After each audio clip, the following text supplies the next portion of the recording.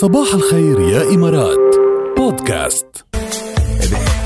هيداك اليوم ابن عمي اسمه خالد أبو غدي، بوجه له تحية. بتعرفي ما غيره؟ صح، بنوجه له تحية كتير كبيرة. بوجه له تحية، أعظم بني آدم على الكوكب.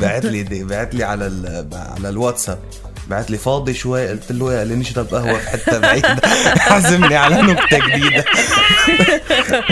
أنا شي عم رد بجدية، قلت شو بده يعني يحكيني بهالجد إنه فاضي شوي، في شيء يعني. في موضوع صاير شيء بالعائلة، ولاد العم كذا بالبيت. بس على فكرة طلع بده يشرب قهوة في حتة بعيدة ويعزمني على نكتة جديدة. ولا لا هو بأبو ظبي يعني حيي، بس إنه هيك بس معلق عليه الغنية بيطلع فيه يعني. لا مش معقول، شو حلوة هيدي الغنية، مش معقول عن جد يعني. أصرينا نبلش فيها الساعة الثانية كرمال تستمتعوا مستمعينا، وكرمال تفوتوا بالجو أكتر وأكتر، واللي انضموا لنا كمان هلأ تحية كتير كبيرة لإلكم. بس من هلأ ورايح، من هلأ لغاية الساعة 8 عنا ساعة فيروزية كاملة مثل كل أحد، من الساعة 7 وشوي للساعة 8. فمن هلا وطالع طلبات فيروز، ركزولنا على طلبات فيروز. شو عملكم تسمعوا لفيروز؟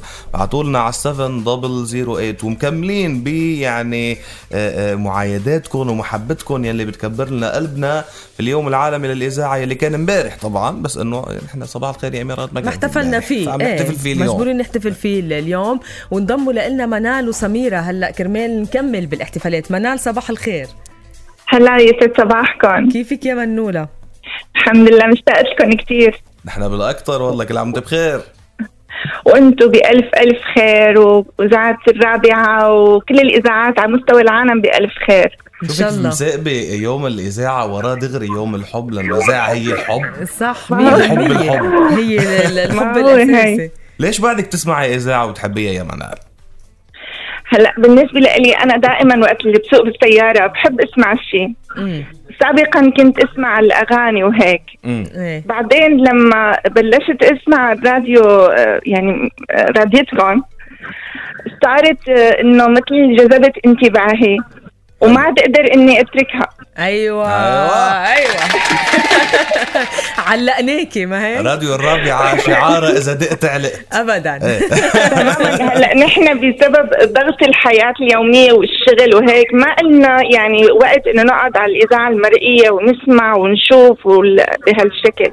صح. بس الإذاعة المسموعة ساعدتنا بشكل كتير كبير، بالإضافة للمذيع. يعني المذيع كمان هو بيخليك تنتبه أكتر، تشارك أكتر، تحب الإذاعة اللي هو موجود فيها وتتفاعل أكتر. مزبوط تماما. يعني بنفهم عم تلطشينا.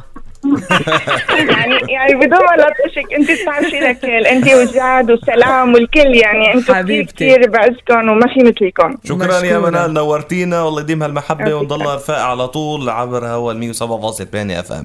نورتي. يلا من منال إلى سميرة. بعتت لنا SMS غير شكل. يسعد صباحك يا سميرة.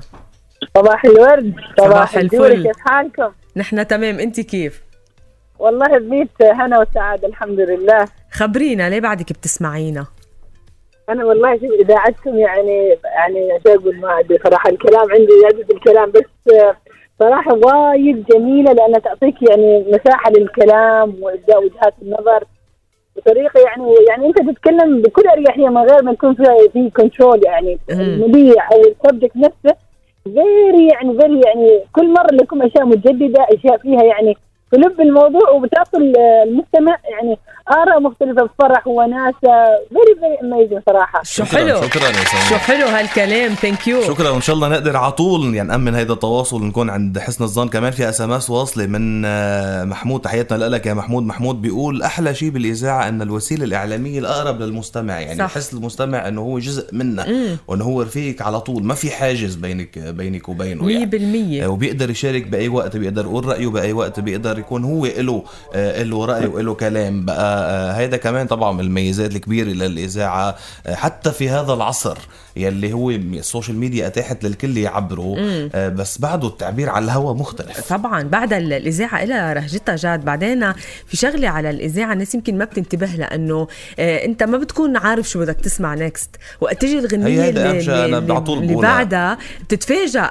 هيدا عنصر المفاجأة مش موجود وين ما كان. حتى امبارح ركال ببرنامج سبت على الوحدة برنامجي بعد الظهر امبارح حكيت دراسة عم تقول انه من اكتر الاشياء اللي بتخلي الناس متعلقة بالاذاعة هي عنصر المفاجأة. 100%. انه بيفضل بعده المستمع يسمع اغنيته المفضلة بشكل مفاجئ على الهواء، وما هي مش انه هو يقرر يحطها ويسمعها، لانه بحس انه لإله بحس حاله يعني معني بالموضوع. وكمان بفضل حتى اذا بده يطلب غنية يطلبها من الاذاعة، لانه اذا انحطت بحسوا انه خصوه بهيدي الغنية 100%. يعني. واذا بده يسمعها لحدا ما ضروري يفوت ويبعتها وما بعرف شو، انه اثنيناتهم عم يسمعوا على نفس الموجة بيصير شخصين.